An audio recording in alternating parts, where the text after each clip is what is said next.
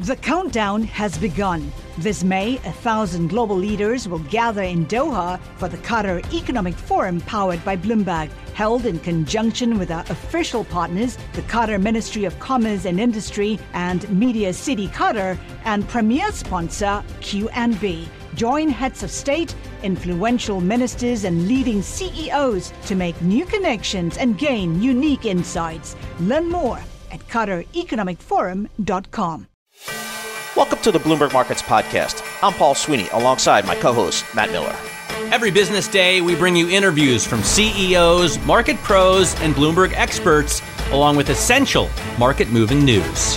Find the Bloomberg Markets Podcast on Apple Podcasts or wherever you listen to podcasts and at Bloomberg.com/podcast. Let's check in with Ira Jersey. He actually thinks about this stuff all day when he's not thinking about soccer. That's because he's a U.S. interest rate strategist for Bloomberg Intelligence, so we pay him to think about this stuff. So, Ira, you looked at the data this morning, and I'm going to ask you to put your little Fed chairman hat on. What are you taking away from today's data? Really not very much. I mean, I think this is more or less what the Fed was thinking. Matt just mentioned a second ago that, inflation's not coming down very quickly. That's very true, and I think that that's always been the risk and the danger is that, the market was pricing for inflation to come down much faster than it was ever likely to come down, and that's one of the reasons why what you're seeing today, and the reason why two-year yields are off so much is that we're now pricing out some potential cuts later in the year, and I think that that's probably the right move. I do think that the Fed is going to do what it says and hike 2 or 3 more times at 25 basis points each, then basically do nothing for the better part of a year. And the market is starting to come around to that way of thinking, which, Paul, I've told Not you the and Matt stock this market, over dude. the last 6 weeks. So. Not the stock market. I mean, we rallied yesterday into this inflation print. Today we got it, and it was at expectations or higher than expected, and we continue to see prices rise. I just can't work it out. What's the disconnect between stocks and bonds? Well, I can't really speak about equity valuations, but I think maybe maybe part of it is the idea that there still is some pricing power for certainly for some goods and services. But I can tell you that from the rates perspective, the reason why you're seeing this deeper inversion of the yield curve, we're now the deepest inverted that we've been in decades, and we're likely to see more.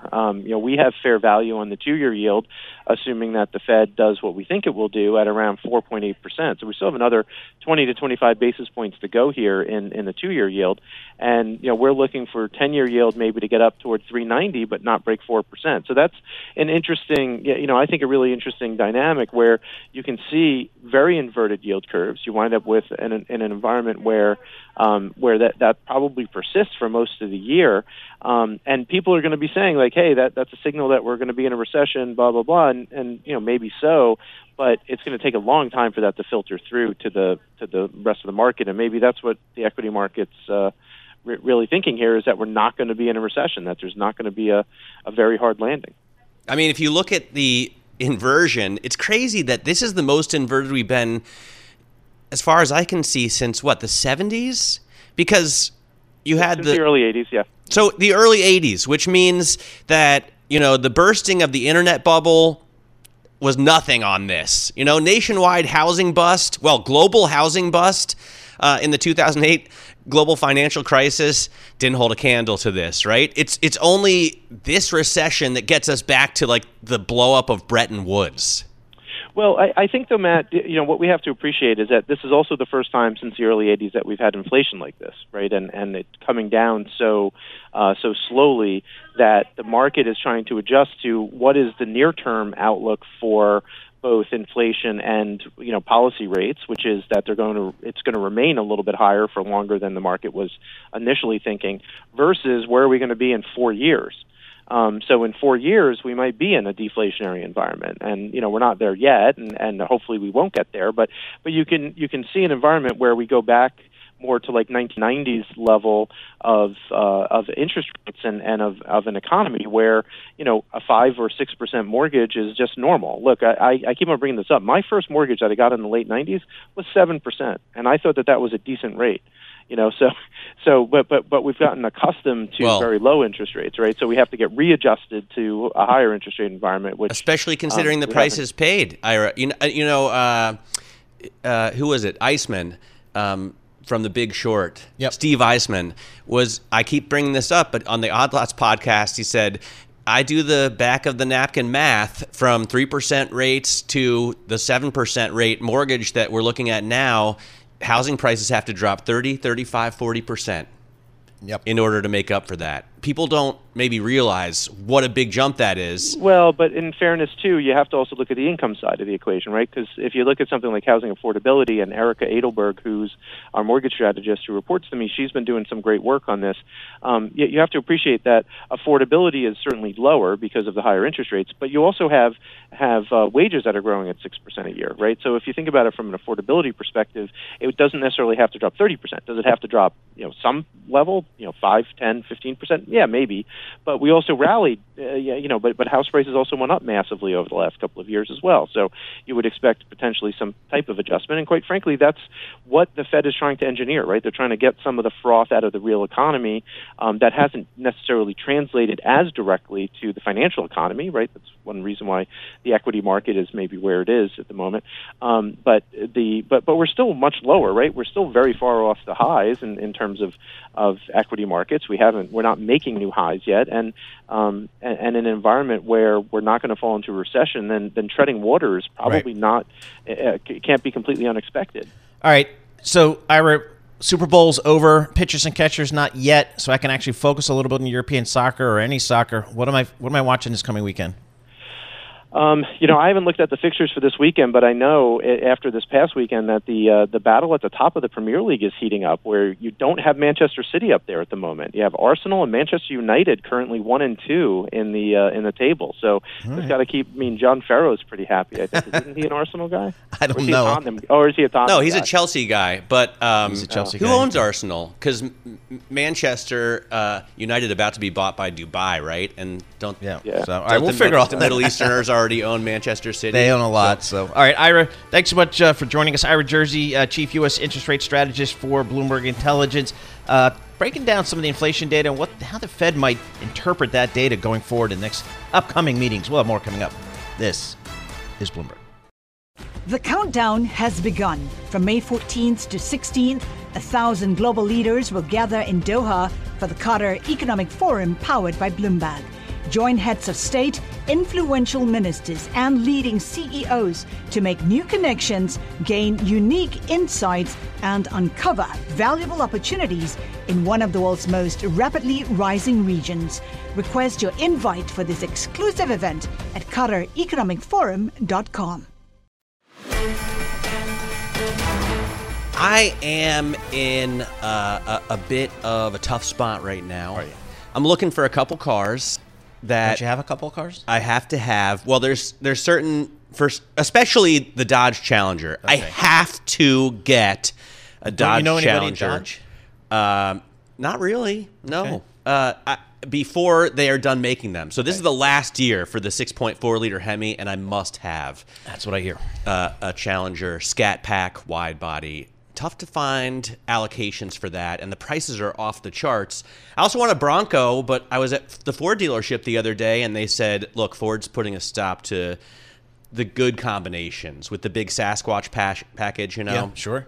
They're just giving out the little ones right now. Okay. So that's heartbreaking. And that's not even getting into electric car territory. Because No. if I wanted a Lightning right now, or if I wanted to order a Silverado EV, I mean, I would be paying probably $100,000. It's crazy. Prices are off the charts right now. I want to bring in David Welch, who wrote our big take story today about this pricing situation. Car prices hit record highs as automakers limit output.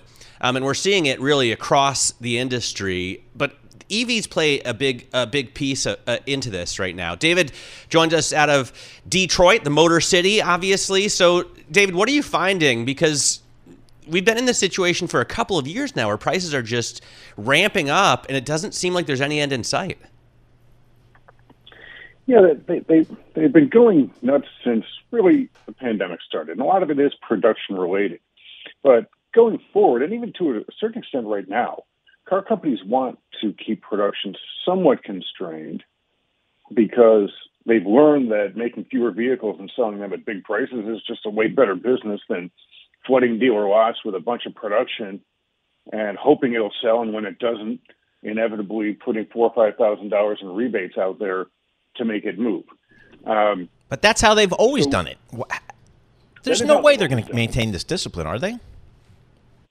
Well, we'll see, but let's look at a few numbers first. So Toyota and General Motors say that the industry probably has enough semiconductor chips this year in the U.S., let's start with, to make 15 million vehicles, which is 2 to 2.5 million fewer than they usually make in years with pretty strong economies and low unemployment, like this one. And that's been the case for the past couple of years. In fact, they only sold about 13 million last year. So there's a lot of pent-up demand out there, people looking for cars, people like you who either couldn't find what they wanted because it didn't exist, or they did find what they wanted, but a dealer was charging $2,000 over sticker, and they walked and figured they'd just keep driving their car and wait till prices came back. What I would give for $2,000 over sticker. That would be a dream come true. Sure.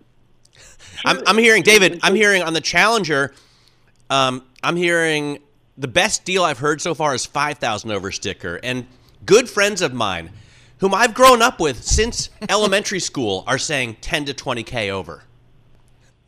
Crazy. I mean, look, there is some crazy gouging. Those are the exceptions. I mean, I was searching for a Kia for my daughter, helping her find a car, and she ended up having to buy some stupid thing where you basically scotch guard the seats for $400 over sticker, and that was it. And some are $1,000 or $2,000 over sticker. A lot of that has actually gone away. So prices are softening up a little.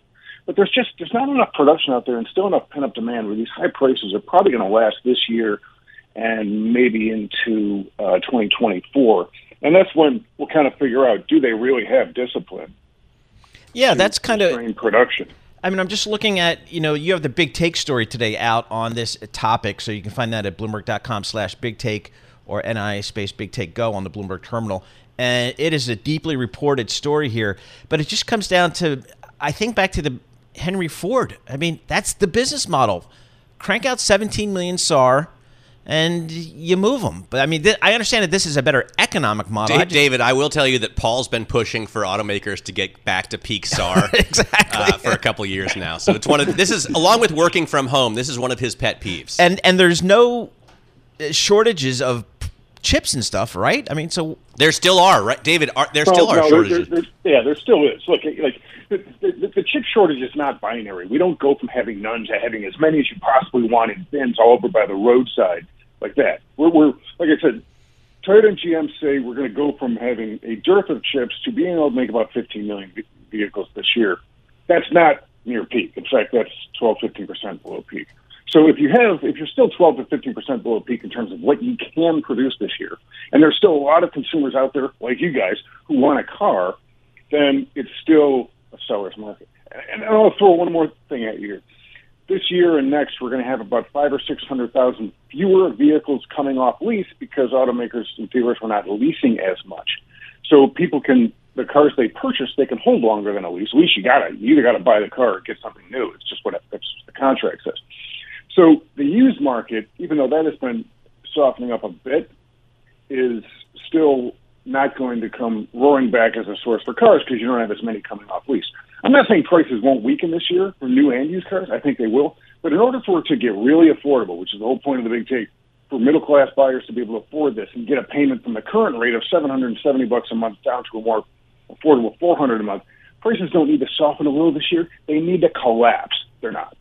They're not. But we do see some softening. You point out in the story, and I remember Paul and I spoke with Keith Naughton when he had just talked to Ford about cutting prices on the Mach-E. And they told him in response to his question, why?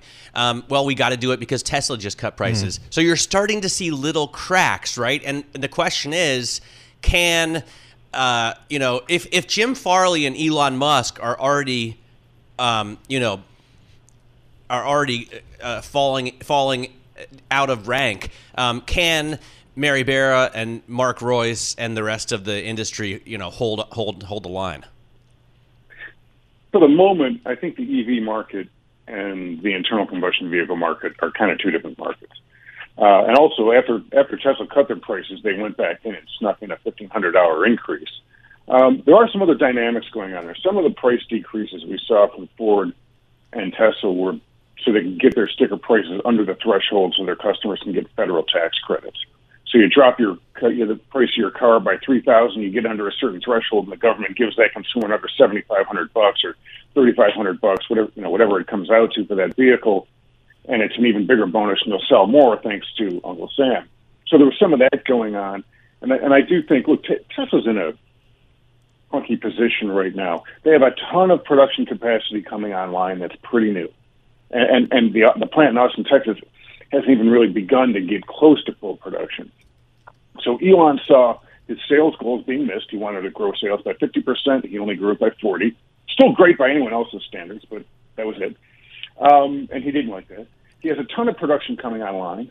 All of his vehicles, particularly the Model S and the Model X, haven't been redesigned in almost a decade. The Model S is almost old enough to shave. So he's got, and look, his cars, people love them. They're good products, but they all look alike.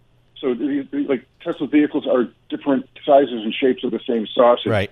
So I think he's got three things going on. He does have new competition coming in from Ford, GM, Volkswagen, Audi, BMW, Mercedes have vehicles out. The Koreans, Hyundai, Kia have some very good product out there. So that he has competition. He has a ton of capacity coming online, and he hasn't freshened any of his vehicles. All of that in any other vehicle market, any other vehicle segment, says you got to cut prices. And I think that's David, real quickly, 30 seconds. What are consumers doing today? Are they paying $100,000 for a pickup truck? Some of them are. Yeah. So, like, there are a variety of things going on. People are buying expensive vehicles, but that's your wealthier, more affluent consumers. A lot of your middle class consumers are either riding their vehicle for another year or two and just putting money into repairs, or they're buying like 8-9-year-old vehicles in the used market because that's where you can really get affordably right now. All right, amazing stuff. I mean, I'll be fascinated to see if this industry can maintain its discipline, but we'll see. David Welch, Detroit bureau chief for Bloomberg News. All right, let's talk crypto, and there's a million ways we can go here. But I want to go crypto regulation. I mean, is this a space that's going to be regulated, needs to be regulated? For all that stuff, we turn to Nathan Dean. He's a senior policy analyst for Bloomberg Intelligence. Nathan, you're the smart guy in the room. BS and management from Purdue. Heck of a hoops team this year. Where did that come from? And then an MBA from Chicago. So you are overeducated to the max. What do you make of all this crypto space in terms of regulation? It sounds like there's a massive crackdown coming. I mean, just putting it in Purdue terms, it's like if Purdue's, playing the, one of the smallest teams out there. It's just one of those things where, we've seen over the past year, the SEC say, come in and register, come in and talk to us. And the industry largely has not. And just within the last few months, we've started to see the SEC start to crack the whip. One of the things that they've done is they've sent out what are known as Wells notices out to many different crypto players. In fact, Paxos announced that they had received one. Essentially what this is the SEC has decided we're going to take an enforcement action against you, but we're just giving you a heads up so that you can give us a written response of why we shouldn't do this. It's not going to stop the SEC, but we are going to see a lot more enforcement actions between now and the next few months, and that's really going to issue a further chill to the industry. I get how staking could be considered a security, certainly staking as a service. In the Kraken case, it's harder for me to grasp how a stable coin is a security because you're not expecting any return from a stable coin. No. So actually, SEC Chairman Gary Gensler gave a speech last year where he essentially insinuated that stablecoins are money market funds.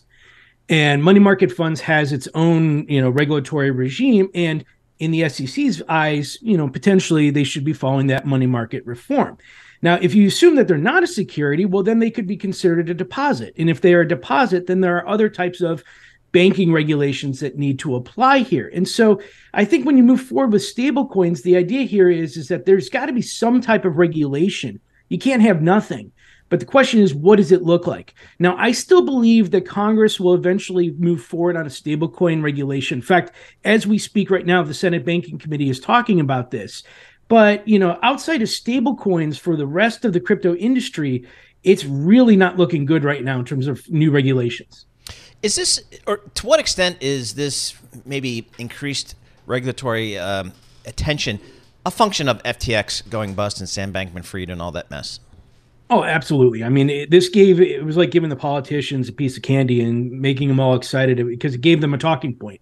They can understand the failure of a company. They understand that there are over 9 million creditors out there who potentially may not get their funds back. And this is essentially giving politicians the ability to say, we need new regulation. We need customer protections. We need anti-money laundering. The problem is that there are multiple different ideas out there.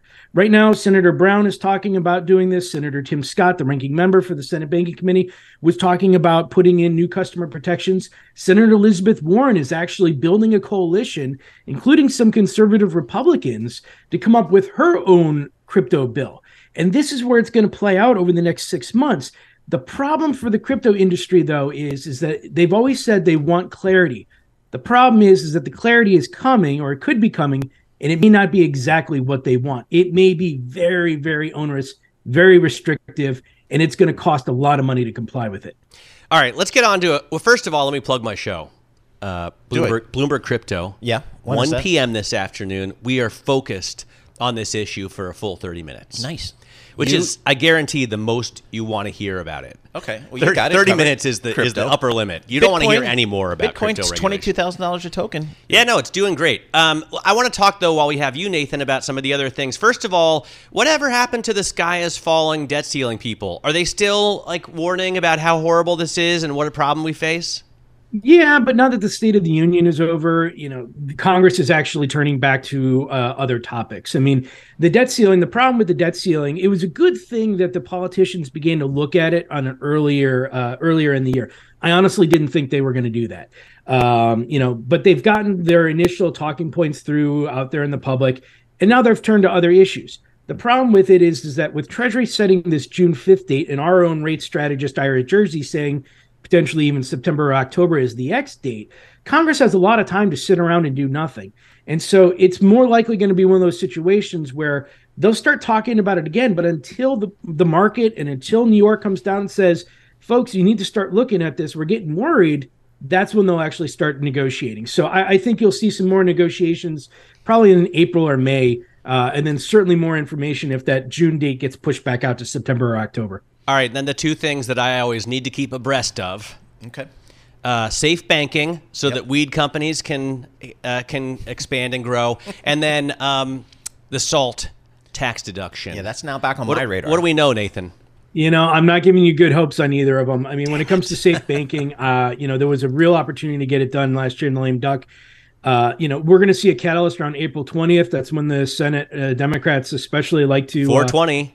Yep, exactly. You'll see a lot of catalysts and a lot of movement around April 20th, but we just don't see it. I mean, the one thing for the marijuana industry going right now is that President Biden has directed his agencies to look at rescheduling and declassifying marijuana, but that's a multi-year process. It's a Schedule 1 drug. Is it still a Schedule 1 drug?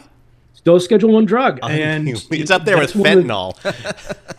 Yeah, and it does give the industry hope that a change is coming, but that's a multi-year process. And regulations never move fast. And then on the SALT deduction, we saw the SALT Coalition, the lawmakers from New York and New Jersey give a speech last week outside the Capitol Hill. And I'm just sorry again for the folks in New York and New Jersey. It's just not something that I think is going to happen anytime soon. All right. Oh, man. As long as they don't extend it past 2025. Oh, that's when it sunsets? That's when the Trump tax thing wears off. Hey, Nathan. Right, Nathan? Yeah, 30 seconds, Nathan.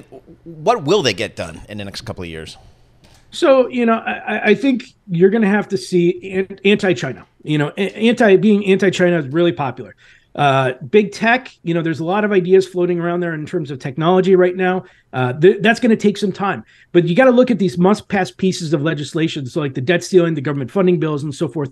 That's when the lobbyists are going to try and attach things like the SALT deduction, right, and potentially try and get government to pass it that way. So I'm not saying things can't get done. It's not going to be these grandiose economic stimulus bills. All right, that's called gridlock, I think, is kind of what we... Yeah, that's why we gave him 30 seconds to tell us what Congress is going to get done in the next 2 years. All right, Nathan, good stuff. If they do get anything done, give us a ring, and we'll certainly chat about it. Nathan Dean, Senior Policy Analyst for U.S. and Latin America for Bloomberg Intelligence. That's right. I mean, I'll tell you, almost nobody on Wall Street has policy analysts like we do, covering all different parts of the government and where policy can impact industries and companies. So nobody knows it like our Nathans. Nobody knows it like our Nathans. We're going to have more coming up. This is Bloomberg. From Silicon Valley to Wall Street, the promise and perils of artificial intelligence are playing out on the world stage. But what will the next phase of AI adoption look like? Which companies, from big tech to startups, will dominate? And where do the risks and unintended consequences lie? I'm Emily Chang. Join me at Bloomberg Tech in San Francisco, May 9th, to answer many of the industry's burning questions, alongside Snap's Evan Spiegel, Xbox President Sarah Bond, OpenAI's Brad Lightcap, top researcher Dr. Fei Li of Stanford, and many more. More details and just a few tickets left at Bloomberg.com/TechSF.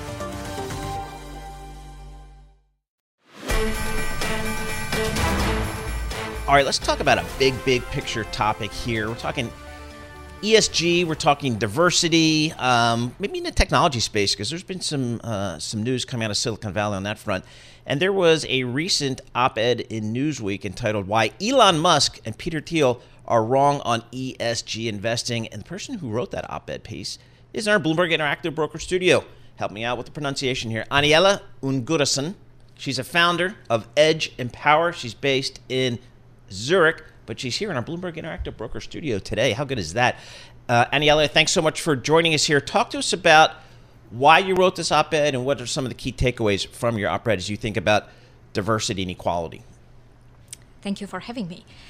So one of the main reasons why we wrote that op-ed is that, of course, with all the layoffs that are going on in the tech sector right now, the big question is, why should companies continue their investments in diversity, equity, and inclusion? Are these investments only making sense when things are going well and times are good? Right. And is this a disposable investment in bad times? And there are three reasons why we believe that companies should continue their D&I investments also in tougher times, in times of layoffs. First and foremost, it's because study after study shows positive correlation between profitability and diversity. The most recent one, published in January by the World Economic Forum, shows that ethnically diverse and gender diverse companies outperform their industry peers in terms of profitability by 36% and 25%. That is fascinating, because I would expect an outperformance in terms of revenue growth, right? If you want to sell more stuff to more people, you need to get more people to sell that stuff, right? In a sense. But profitability is an even more interesting metric. Why do you think that is? I think that profitability is also related to the capacity of the organization to show agility, to adapt to changing market conditions, to show resilience, and to show an increased capacity to innovate. And all these are positively correlated with a more diverse workforce. So just looking at your Wait, that was only one. There were three. Oh, three, go. You just finished I one. jump in all the time. What's reason number two why we should care about? Reason number two is that we should really care about people who stay in the workforce. So we should really give them some good news and positive vibes and showing them that we need them to stay engaged. As opposed to quiet quitters. As opposed to quiet quitters. And very interestingly, a Gallup study showed that in the US right now, the number one reason for diverse talent, women and other historically underrepresented groups, to join or to stay a company is how well they feel respected, what is their work-life balance, and what is their personal well-being taken care of in the workplace. So these are key ingredients for engagement alongside. It's a good motivator is basically what you're saying. Exactly. What's number three? Number three is that, of course, we need to take a long-term view of diversity, equity, and inclusion. We cannot continue considering it as a layer on top of an organizational core purpose. It's fundamental to it because it's investment in people. So there has been... Number three is a little softer. I think number three is a little bit wishy-washier than I mean, number one, I get it. You're driving the bottom line. Number two, okay, you're motivating your soldiers. Number three, we should because we should? Well, not exactly. In the last 3 months, 1 in 4 American employees were recruited, whether they were looking actively for an opportunity or not. And 39% of those declined a job offer because the company could not demonstrate their commitments to diversity, equity, and inclusion. Now, in a market where there is a lot of competing demand for talent, being able to demonstrate long-term commitment to that gives you an edge in terms of attracting, retaining, and motivating the best talent. Okay, sorry. Go Thank you now. very Go ahead. much. Sorry, I just wanted to get through those. I know, those but let me three take the reasons. other side of the coin. Some influential folks out there, Elon Musk, they're pushing back on this stuff. Elon Musk recently called ESG the devil. Peter Thiel's out there and some others, Bill Ackman and so on and so forth. What is their... And we've had Vivek Ramaswamy come in here and say, he's telling companies, just focus on profits. Don't worry about social stuff. He would like reason number one. He might even like reason number two. He might? Yeah. So what's the pushback that you in the ESG community are seeing from some of these folks? Yes, so I think that the main pushback is related exactly to what you said. ESG is perceived as wishy-washy. And why is ESG perceived as wishy-washy? Because we do not feel that we can measure some of the aspects behind the ESG, especially behind the S and behind the G. The taxonomy just isn't there. In objective ways, we cannot agree how material some of those topics are.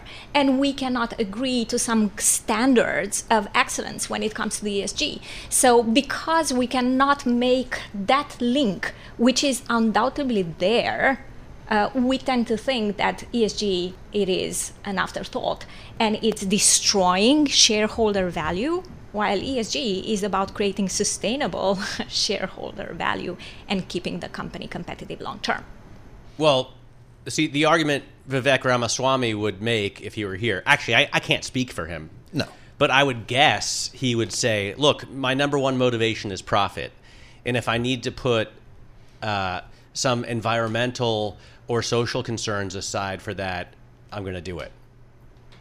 Yes, I think that you will always have investors. You might think that's short-sighted. Well, right? I think that that's his opinion and he's entitled to have it. I think that the beauty... I'm guessing that's his opinion. I can't be sure. We have to have both of you on together. That would be a very good conversation. I think that the idea of it is to go beyond this very polarized view. I think that there will always be companies and investors that will take that view. Our focus is profit only, short term. And there will be companies who will take a longer term view of how they create value for their stakeholders. And the two can coexist.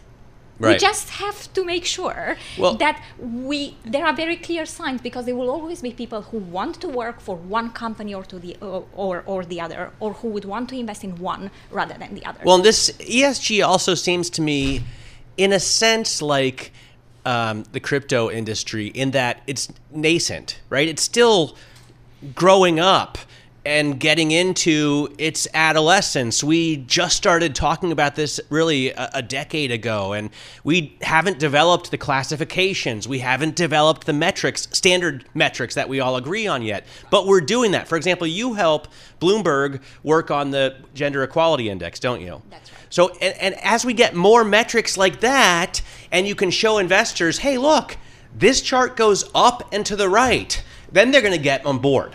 Yes, and I think that, coming from Europe, I think that Europe is a little bit further ahead when it comes to creating that taxonomy and creating that clarity around the debate. Because one of the things that I still believe needs to be clarified is that ESG and ESG investments do not necessarily imply a focus on having a positive ESG-related impact. ESG investment can be simply considering the ESG-related risks as part of a certain number of risks in evaluating the risk of the portfolio. Or it can be considering ESG risks as being the main risks, or it can be impact investment, which is making investments with the intent to have a positive ESG impact. It's a big, broad bucket. It is, and I think that there is confusion between the outcome and the process in some of these conversations, right? Yeah. Well, just to let you know how seriously Bloomberg, the terminal, takes ESG. If you go to one of the most widely used functions for financial analysis on the Bloomberg terminal, FA, go for any ticker, right up there with the income statement, the balance sheet, the cash flow statement, there's a tab for ESG. And when you click on that tab, you'll see all the ESG metrics on a historical basis that Bloomberg captures for these companies. So it's, just from the Bloomberg perspective in terms of the efficacy of the data, we value it as we would income statement data, balance sheet data, things like that. Well, we're trying to build that functionality, Exactly. right? And I would imagine we're working with people like Anila to do it. Yeah. So. And I think that, another way to look at ESG is being good ancestors, right?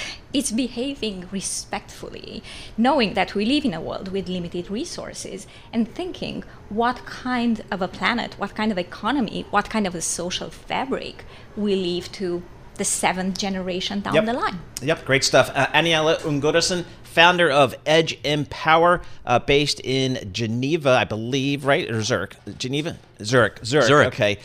Good stuff. She went to University of Geneva. Went to MBA from University of Geneva. Why didn't I think of that?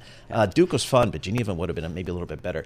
Joining us here in our Bloomberg Interactive Broker Studio, we're breaking down, talking all the ESG stuff. It continues to be a big issue for investors. Market sharply lower here this morning. Got that print of inflation, kind of suggesting maybe some folks are saying maybe this Fed's going to stay a little bit higher for longer. Let's check in with Gitu Sharma, founder and investment manager of Alpha Structure LLC. Gitu, we had that big inflation print this morning. You've had a few hours here to digest it. What do you make of it? Hi, thank you for having me. Clearly, we are seeing some metrics of inflation come down, but we are seeing others increase. Overall, the inflation dynamics remains unpredictable. I think it's hard to say how the numbers are going to pan out over the next few months, but I think we can clearly say that inflation is not coming down at the rate that Fed would like to see. It's possible. Last year we've seen goods inflation come down, but services remain higher. And it's possible that some of that consumer spending last year, which was more driven by travel and leisure, may come back to goods again this year. So I think the Fed is the Fed is likely to stay in that inflation control mode and may want to keep the interest rates higher for longer. So, I mean, we rallied into this number yesterday. Equities really have been on a tear since the October lows. We're trading at 4,100 basically, which is in line with strategists' expectations for the year end. So in that case, I mean, aren't we too highly valued here at 18 times earnings? I think I actually agree with you. I think equity valuations are very high, and it's a bit of a surprise to me also, given this disconnect between the bond market and the equity markets, because we've seen yields rise across the short end and the long end in light of some of this recent data. We've seen the economic data being very strong and the risk of a recession getting pushed back. The labor market remains very strong. So there is no reason for the Fed to come around and cut rates right now. They can focus on this inflation dynamic because the unemployment data remains very strong. And so to see the equity markets rally like they have, given all this, the underlying interest rate environment remaining in a tightening phase, is surprising. And I think partly it is driven by the fact that, yes, we have seen the economy stronger. The corporate earnings were not as weak as feared. So there's some positive around that. But partly, I think it has been a lot of positioning, the bearish positioning that we had end of last year, that's playing right now. Now, let's put this Gitu into perspective so listeners understand. Before you founded Alpha's Future, and after you graduated London Business School, you went on to really have a broad career. You worked at an insurance company. You were a credit ratings analyst. You were in equities at Credit Suisse and then Pictet Asset Management. So you've been across assets and in regions around the world. What are we heading for right now? What does it look like to you, this recession that's so widely forecast globally? Thank you for the sharing my background. It has been. I think the diversity of perspective I have really helps me look at markets from different angles. And what we're seeing right now is that your base interest rates, the risk-free rates are going up. The real rates are high, but the equity risk premium, which is the excess reward you want for taking equity risk, that is coming down, and that is a disconnect. Given that ultimately we've seen peak economy and inflation outlook is still very high. So I think from a valuation standpoint, we really have to be careful about what we buy right now. We don't want to indiscriminately chase this market rally. We should, at least from our perspective, what we are recommending to our investors is to focus on companies that have quality, that have pricing power, that have valuation support, rather than those which are interest rate sensitive and therefore, may suffer from just reduction in valuation multiples. So what are some of the examples that fit into the bucket that you feel like are higher quality, perhaps a little bit safer in this uncertain time? So we are looking at value opportunities in industrials, healthcare, also technology, the companies that have some structural mega trends and can grow with the economy. Also, at a global level, companies that can grow with the China reopening story and Europe recovering from last year's kind of energy crisis, and also quality defenses that have purchasing power and can pass on cost inflation, that have pricing power. It's less about selecting sectors, but more about looking at companies within sectors that can sustain this growth environment and the inflation environment and higher interest rates from a valuation standpoint versus those that might be at risk. Hey, Gitu, I'm not sure how much you guys traffic in the energy space, but the energy stocks had just such a great year last year. And I'm looking at Brent crude at $85 a barrel.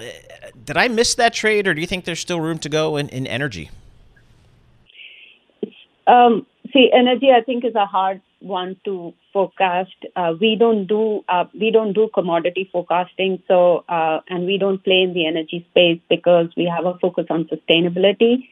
But I think, clearly, if we do see commodity prices go up, both energy and other commodities, it would be a sign of global economies doing well. But at the same time, I think more widely, it can have a negative impact on global equities from an inflation standpoint. All right, great stuff. Really appreciate getting a few minutes of your time. That is Gitu Sharma, founder and investment manager for Alpha's Futures, LLC. A little bit of an ESG bent there, Matt, kind of sustainability. Another investor incorporating that into their investment framework. We're hearing more and more of that. Yeah, we are. It's an interesting debate that's gone on, but it looks like you can see where the road is going. And at this point, it doesn't look like we're going to turn back. So It makes a lot of sense. All right, good stuff. We're going to have more coming up. We've got the equity market selling off today. We'll break it down for you going forward. This is Bloomberg. Good morning. Thanks for listening to the Bloomberg Markets Podcast. You can subscribe and listen to interviews at Apple Podcasts or whatever podcast platform you prefer. I'm Matt Miller. I'm on Twitter at MattMiller1973. And I'm Paul Sweeney. I'm on Twitter at PT Sweeney. Before the podcast, you can always catch us worldwide at Bloomberg Radio. From Silicon Valley to Wall Street, the promise and perils of artificial intelligence are playing out on the world stage. But what will the next phase of AI adoption look like?